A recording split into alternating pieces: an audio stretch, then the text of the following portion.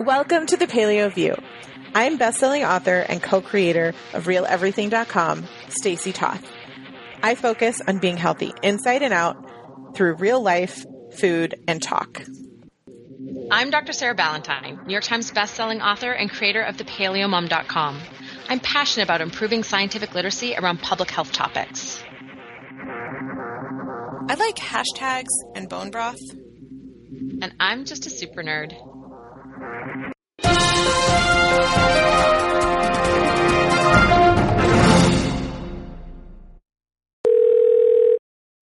Hello, listeners, and hello, Sarah. Welcome back from the time warp of the West Coast. I'm back in my home of the Eastern time zone.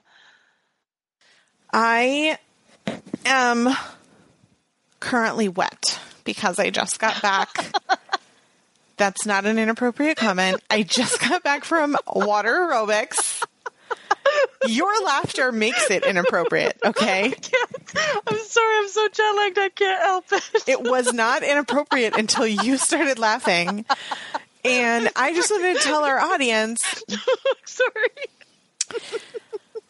So here's an interesting factoid that our listeners will pique their curiosity and also go, I just slathered myself in vitamin C. I have like this vitamin C serum that I just put all over my skin because I just got out of a chlorinated pool and I am not showering. I'm podcast recording. So it's like all over my skin. And just right before we recorded, I was like, oh, hold on. I got to go grab something. And I come back and I'm like slathering myself in vitamin C. Oh my God. And here's the thing. I don't even know if that is beneficial or not until we do a podcast on it. So it's on the to-do list. I officially created a list of requested podcasts that I have, and I'm going to move that one to the top. So okay. Just for the record. Yeah. And I actually that's a topic I have never researched before. So I have like nothing to offer you today.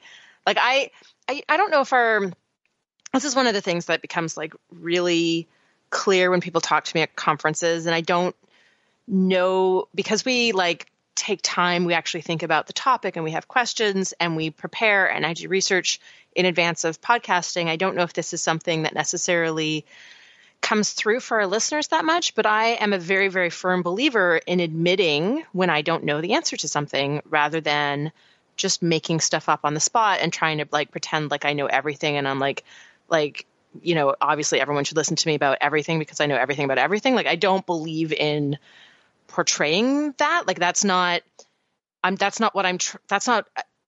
in my like wheelhouse. I would far rather admit when I don't know the answer to a question. And then hopefully that means that when I do have science to back up the answer to something, that it gives it more like gravitas. So I have no idea if your vitamin C lotion is specifically going to be battling the damage of chlorine on your skin. I'll tell you this. It's not going to hurt. I mean, no, I can't imagine why it would hurt. Vitamin C has all kinds of benefits for the skin. So if nothing else, I'm going to be bright and rejuvenated and, all kinds of wonderful, magical things are going to happen now that I've bathed in this vitamin C serum. Okay.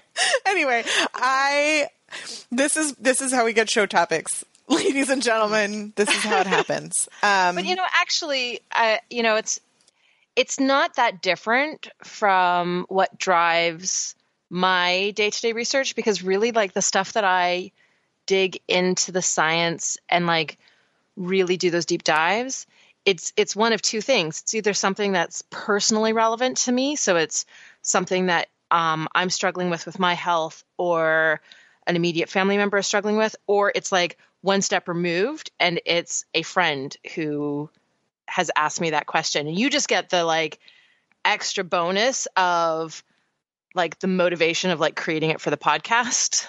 But that is like the topics on my website or in my books, they all have their heart in something that I researched because it was personally relevant or like one step removed personally relevant. Does that make sense?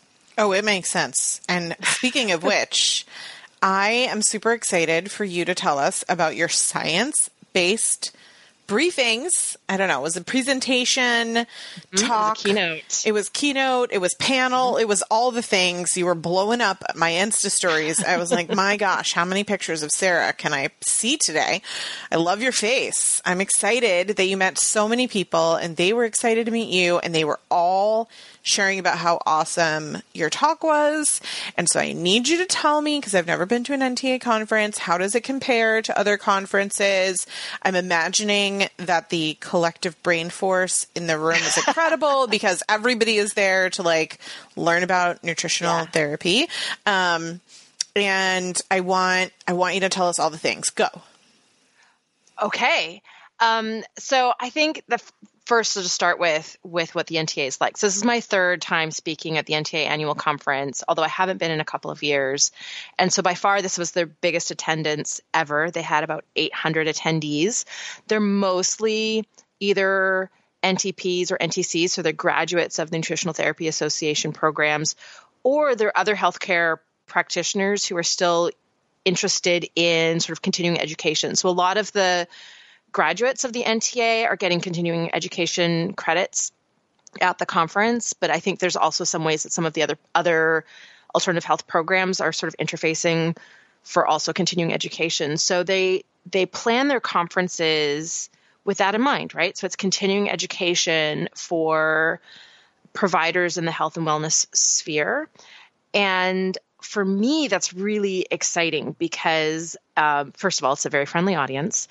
But it's also an audience that has this like base education that is so fun and interesting to build on. So I get to walk into a room and I design my talks a little bit differently for this audience. So I design it, compared to something like my workshop or talking at PaleoFX, where I tried to assume like maybe 9th grade science as a starting point and then try to bring everybody up to the same level. When I walk into the NTA conference, I know that they've done a ton of education around digestion, around gut health, around hormone health, around nutrient density. Like that's all part of their curriculum. In fact, the NTA switched and they actually use Paleo Principles as their main textbook now for their program. So I know isn't that cool? That's like super, super, super cool. And I had nothing to do with it. They just let me know. So, but it's like a super honor to have them switch from the textbook that they've used for the previous 10 or 11 years or whatever it was to now they use Paleo Principles. And so, that all that sort of like base knowledge they've already been exposed to, except maybe some of the current students are still kind of deep in the middle of it. So what I was able to do was do a keynote presentation on the gut microbiome, but really like hone in on the most exciting new information that I've uncovered in my research for the new book, and show like graphs from scientific papers that I find really exciting and like know that room, every single person in that room is just as excited to see that information. So the stuff that like when I found that paper, I was like talking to myself alone in my basement where I normally spend my days, but like so excited to see this information that I'm like literally looking at my computer screen going like, what? Whoa. And then I was able to like show the data from those papers to this audience and like get that same reaction, which was super, super fun.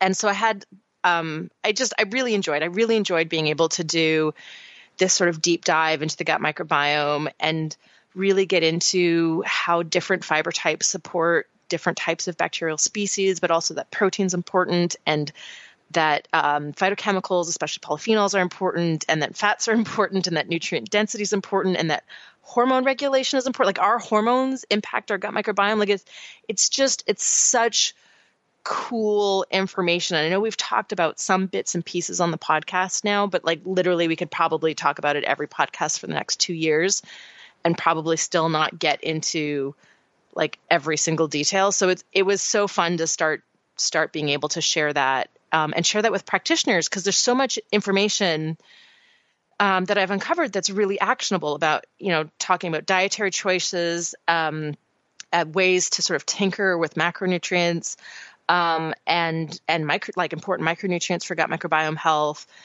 for those practitioners to start implementing with their clients. So I received the most amazing feedback from my presentation. I think it was, I put a lot of effort into my presentation, so I'm really glad that people loved it and found it really informative, and they were just basically nerding out with me.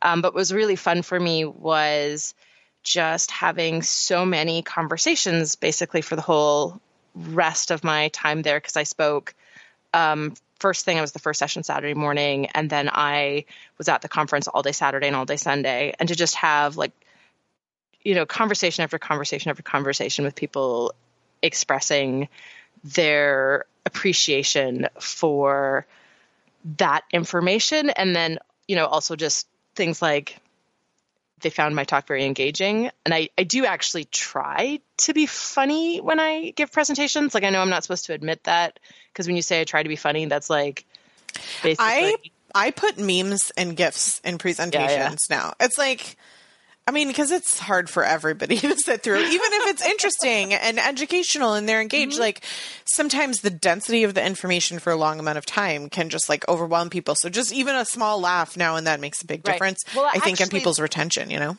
There's studies showing that laughter actually helps with memory consolidation. So that's my excuse for making. Of course, you have science to support it. I really just like to make people laugh while I'm educating them, because that's really rewarding to me. But my official excuse for infusing my talks with at least a spattering of humor is that there is some science to support that people will retain that information, because whatever made them laugh will stick in their brain more so than whatever the information was, but that remembering the laughter will help to draw that information out in their memories. So I do actually put some thought into how can my presentations be funny? And I do use memes and funny images, and I do strategize that ahead of time. But so then after my presentation, I had, I guess, technically what was supposed to be an hour-long book signing at, there was sort of a publisher's table there. And due to a miscommunication, they didn't actually have my books for sale, which wasn't, these things happen. But what was cool is I decided to go anyways, because I figured some people might have, trucked my books along with them, but it was also a really good place to just be findable for a while. And I ended up standing there for 3 hours with a crowd that sort of ranged from probably 10 or 12 people at its smallest, about 50 people at its largest.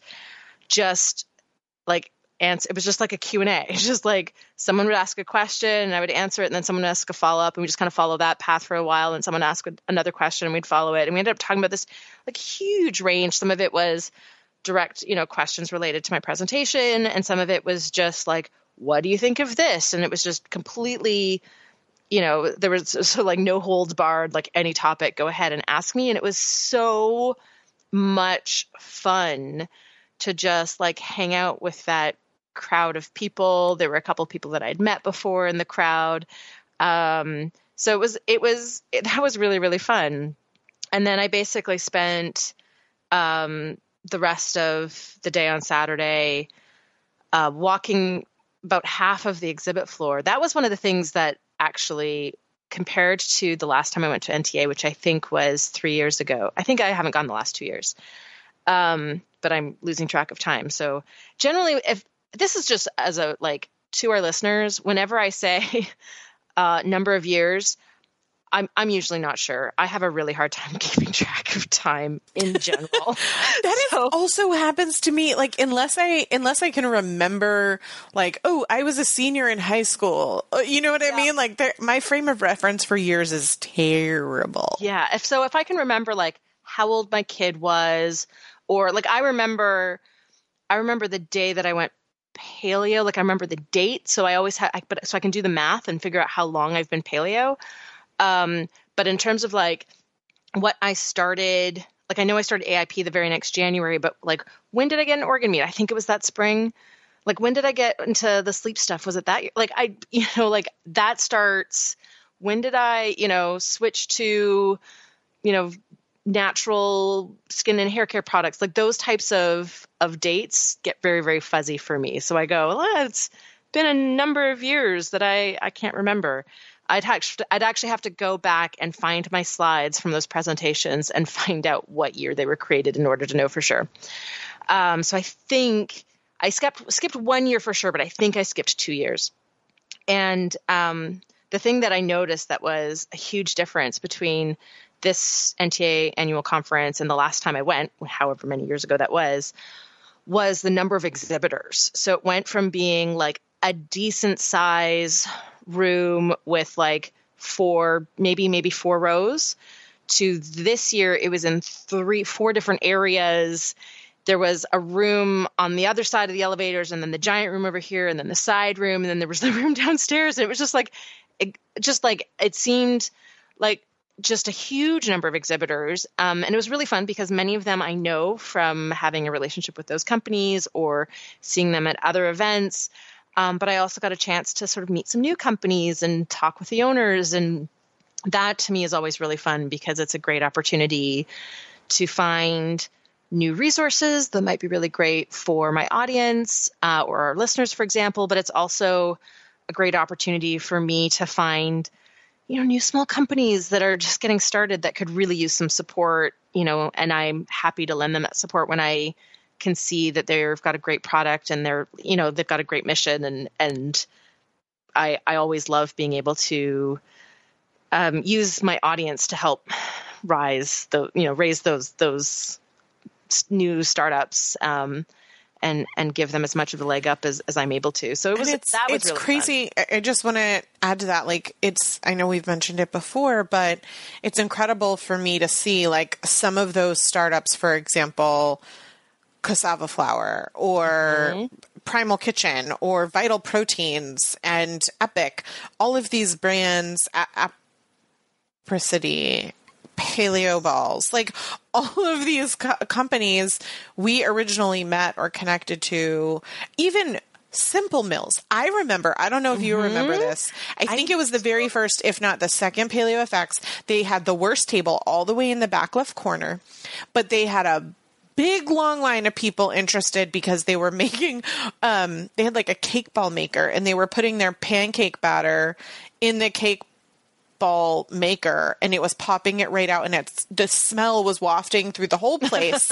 And I was like, what is happening? And I found them and I loved it. And now look at them. They're like everywhere. I bought their crackers in Costco. Yes. Exactly.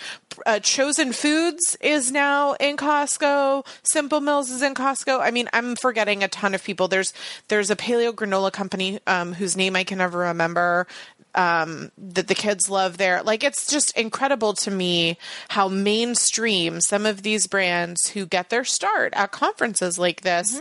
And it's that movement of people who support the brands. Like when you put your money where your beliefs are, what power that can have, it's just like incredible to me. Yeah, it's really fun. And I mean, I'm certainly not going to take credit for any of these companies' success because really what's driving their success is a good product and a really strong mission statement.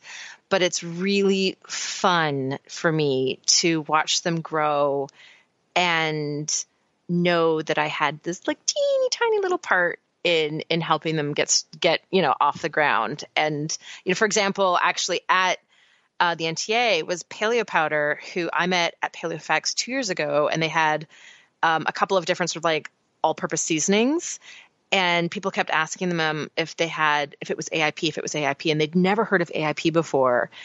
So they found me. And they were like, okay, we don't know what AIP is. Tell us what we need. And we had this whole long conversation about what would be good, safe AIP seasonings. And I said, if you're not sure, like, feel free to email me. I'm like, happy to, give you food lists. And they came out with an AIP seasoning blend. And now their seasoning blends, both their regular paleo blends and their AIP blends, are in Walmart. That's amazing. That's just like in 2 years. Like, I mean, that's, yeah. Yeah. So what I would say about these conferences, I get asked a lot, like, do I recommend these kind of conferences? And I think it really depends on what your goals are and what the conference will accomplish for you. So in particular, the NTA conference is clearly specific for nutritional therapy practitioners. And other healthcare providers. So there were some naturopaths there were some doctors there were some RDs there. So there certainly was That's awesome. like other healthcare providers other than NTPs and NTCs there. Okay. And then the second point is, and now I'm not even jet lagged, and I'm like, what's my second point? My second point is to really consider like what kind of conference ticket you want to get. I know that there are a lot of people that go to these kinds of conferences and they're multi-day conferences, and you could potentially get a ticket for, just the vendor floor, or one day on, participating in the events, or a whole ticket for all of it, so really like look at the schedule and figure out what are your goals, what are you trying to accomplish. And even if you can't afford to go to all of the talks in some of these conferences, usually the vendor floor conference is very affordable, and you have the opportunity to meet and talk with so many people, and make connections, and maybe if you have a kind of health-minded business, like network and make the connection so that next year you'll have more revenue on your business and you can go to the full talks and all that kind of stuff. But for those people that missed it, where are you going to share your information somewhere, or is it video streamed or anything like that? Other than in your upcoming gut health book. Obviously, that's where all the best information is going to be. They will not be, the talk will not be freely available, because NTA records all of the talks for continuing education. So people, I think, are still able to like get the DVDs through the NTA, but I don't know if that's accessible to non-students. I will be doing a similar presentation at PaleoFX, which I don't know what stage I'm going to be on yet. That's still a month and a half away. So depending on what stage I'm on, that will be hopefully streamed, and it'll be a similar content, but going back to the general audience and not assuming that everybody's got, that everyone's a healthcare provider and can like start from halfway up the launch pad. So hopefully that will be, and certainly, as I find out more information about what stage I'm going to be on and whether or not that stage is going to be live streamed, we can definitely share that here. But in the meantime, yeah, I don't know. I've never been able to like freely share NTA talks before. So I doubt that is a policy that has changed. So that's kind of a lame answer. I do, though, I still want to tell you about the panel that I was on Sunday morning. Okay. I'm listening. Why are you saying it like you're afraid to tell me? I felt like asking when people could get the talk I guess we were wrapping up that part. That we're wrapping up Saturday, right? Not sure. Wrapping up the whole, I don't know what days you were doing what, because I wasn't there. I missed out. That's true. So the conference was 3 days, and I was only there for the second and third. Or I guess it's like 2.5 days. I missed the Friday evening because my flight landed too late. But so I talked Saturday. And then on Sunday morning, I was on a panel that was moderated by Mickey Trescott, who was on the podcast 2 weeks ago. And on the panel was Angie Alt, who is Mickey's partner in autoimmunewellness.com, and they co-wrote the Autoimmune Wellness Handbook together. And Angie Alt is a certified health coach and an NTC. Myself, Dr. Rob Abbott, who is a functional medicine doctor in Virginia. Yes, Virginia. And I think he's based in Charlottesville, but I'm not 100% sure on that. And then Dr. Gori Cornagetti, who is based out of Scripps in San Diego. And the reason for having those two particular physicians, Dr. Conagetti is a gastroenterologist, is that they are two physicians who have both seen the AIP be incredibly effective in their patients. And so they both actually ran clinical trials. So Dr. Conagetti was the first person to run an AIP clinical trial. And so it was her trial that was published in late 2017 that was looking at the autoimmune protocol in inflammatory bowel disease sufferers. What they did was they did an 11-week study. The first 6 weeks was running the patients through Angie's SAD to AIP in 6 program. And then the last 5 weeks was sort of like a maintenance phase. And what they actually found in Dr. Conagetti's study is that 73% of the study participants were in full clinical remission just by the end of the 6-week transition. And they maintained remission for the other 5 weeks. And all of the patients saw quantifiable improvement in their disease activity over the course of the study. So it was an incredibly powerful study, even though it was fairly small scale. Dr. Conagetti is working on some additional analysis from those patients, which has been submitted. And once that paper is published, and I'll be able to talk more about it, I got the Cliff Notes version from her, and it sounded very, very exciting. And then Dr. Abbott did something similar. He just submitted the paper for peer review yesterday. So very, very exciting. And his study was a sort of similar structure, but looking at Hashimoto's thyroiditis. And again, right, once the paper is published, I'll be able to talk more about it. But these are sort of two clinicians who have really led the clinical research using the autoimmune protocol in different autoimmune diseases. And it's really neat to be able to collaborate with these physicians. It's really interesting. So the panel discussion as a whole was it sort of touched on how health coaches and nutritional therapists can interface with physicians. But also a large part of the conversation was just about scientific evidence, how we approach therapies for which the scientific evidence is maybe not as robust as we'd like, versus incorporating, say, alternative therapies that are well supported by science versus embracing alternative therapies that are disproven by science, and sort of talking about for me, it was an opportunity to really talk about the fact that all of us in the alternative health sphere have this uphill battle in terms of providing people with information that will actually help them get healthy in the context of 40 years of dietary guidelines from the government that were incredibly flawed and actually accelerated the rise in chronic illness. And so we've got this huge uphill battle in correcting that top level misinformation. And I really feel that, it's one thing to sort of talk about something for which the scientific evidence is in, right? Like the autoimmune protocol started with a couple thousand different studies that validated each small piece of it.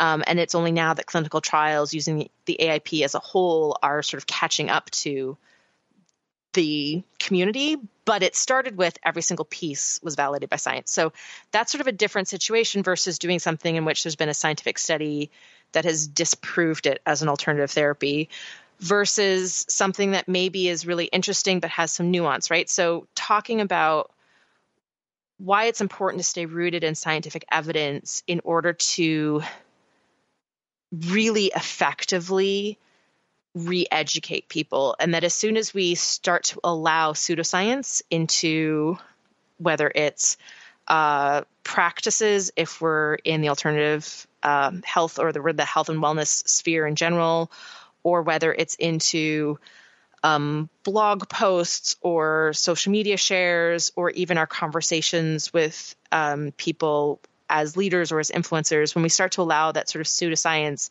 to creep in, we actually undermine the validity of all of the other much more important messaging that we're doing. So it was a really nice opportunity to emphasize the importance of keeping information rooted in scientific evidence, while acknowledging that, of course, that there are boundaries to human knowledge. We don't know everything. There are plenty of areas where we need more data.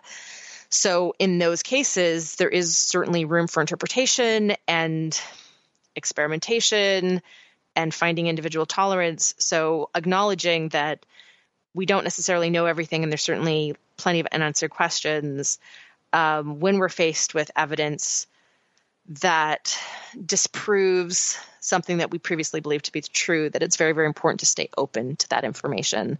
So I also talked a little bit about the sort of tribalism that is basically in the entire world today, sort of seeping into the health and wellness area, in the sense that we tend to have, as human beings, we tend to have the instinct to surround ourselves with information and people that agree with us and that don't challenge our beliefs. And what we're seeing now is this tendency to be more dismissive of information that doesn't necessarily agree with our set of beliefs, rather than being open to it. And it doesn't, like a study that doesn't necessarily agree with other studies in the field doesn't mean that it disproves the whole field.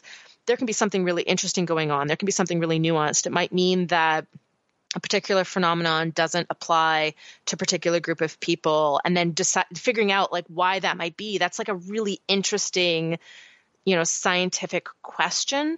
So it's not about accepting every piece of information as truth and being willing to then just completely drop everything that we knew up until that point, but rather the opposite, of not dismissing it because it doesn't conform with our beliefs. So being open to looking at the full body of scientific literature, being open to new information, and being willing to accept that conflicting information is out there, and sometimes the answers are much more complex than we tend to believe. So the panel was, I was told by about 8 different people that it was the best panel they'd ever seen at an NTA annual conference, which is a huge compliment because their panels are always super, super fascinating. But I as I sort of wrap up how fantastic the panel was, like I have to do a super shout out to Mickey and Angie, because the panel was not just their idea, but the questions were very, very carefully crafted. They spent hours and hours and hours planning that panel in order to be able to have this amazing story arc in which, I sort of got to talk about the value of science, but then Dr. Conagetti got to talk about how to talk to conventional medicine specialists and how to sort of get their, like how she became interested in the AIP and that entire story, and then how clinical trials are formed. And then Dr. Abbott really got to talk about the functional medicine perspective and where that fits into the grander scheme of, medical practice. And then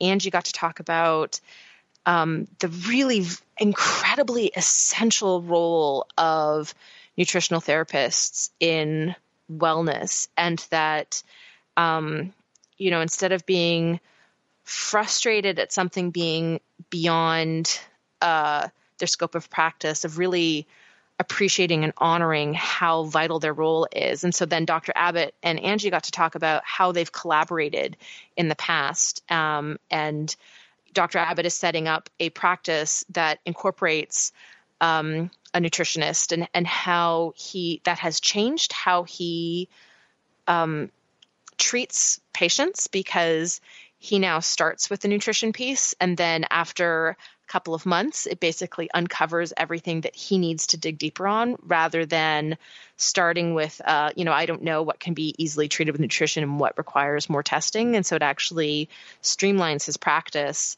And then he and Angie got to talk about how they interface and how vital each person's role is within their scope of practice. So it was a really phenomenal panel. I was honored to be a part of it, but I definitely need to make sure that the main shout out goes to Mickey and Angie because they were the masterminds behind it. It sounds like a topic I would have loved to listen to. And I know it's one of the things that we've talked about here on the show. And, the example that we give is fish oil, right? Like, but there's so many different kinds of examples that you can point to.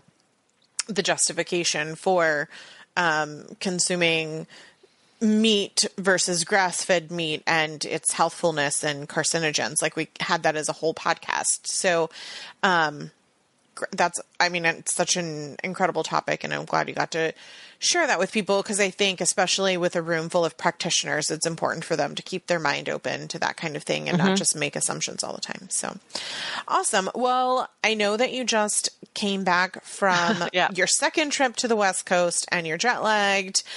We want you to go get rest so that you can read all about vitamin C combating chlorine effects. So go rest so that you can come back and research a topic for us. We appreciate you getting on after your trip. And to our listeners, if you have questions or interests, I point you to Sarah's new paleo magazine. What is it? It's not an episode. It's an issue. It's a special issue. You almost forgot. I know I did. I totally forgot. It's because I'm super jet lagged and have massive brain fog. So actually it was just released this week. Granted, I think we're recording a little bit ahead of when we normally would because we wanted to talk about NTA while it was still all fresh in my mind. But so it's out. The only way to get it, I obviously highly recommend a Paleo Magazine subscription. I am a semi-regular contributor to their regular issues as well, and I think very, very highly of the magazine in general.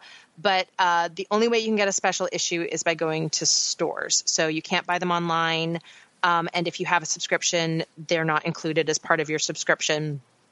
But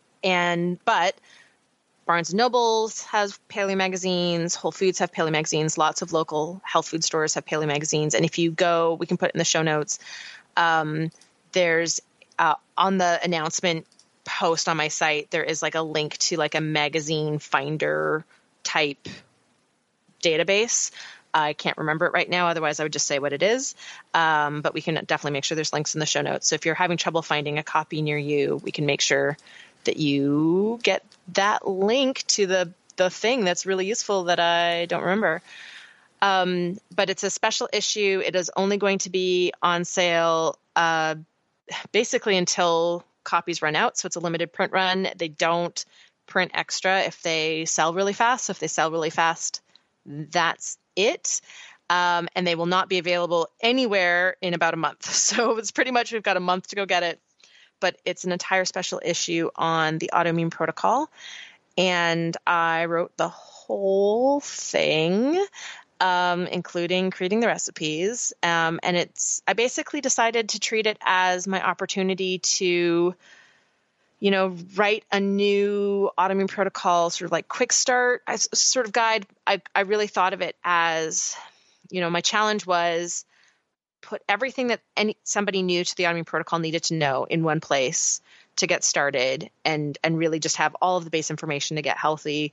But then I also took it as an opportunity to sort of update some topics, integrate more of the gut microbiome information, talk a little bit more about vitamin D, for example, about fat quality. So some of these interesting tangential topics that really require some additional focus. And so it's also, at the same time as it being just amazing sort of all-in-one guide in magazine format, it's also a little bit of an update to the AAP, which was really fun to write.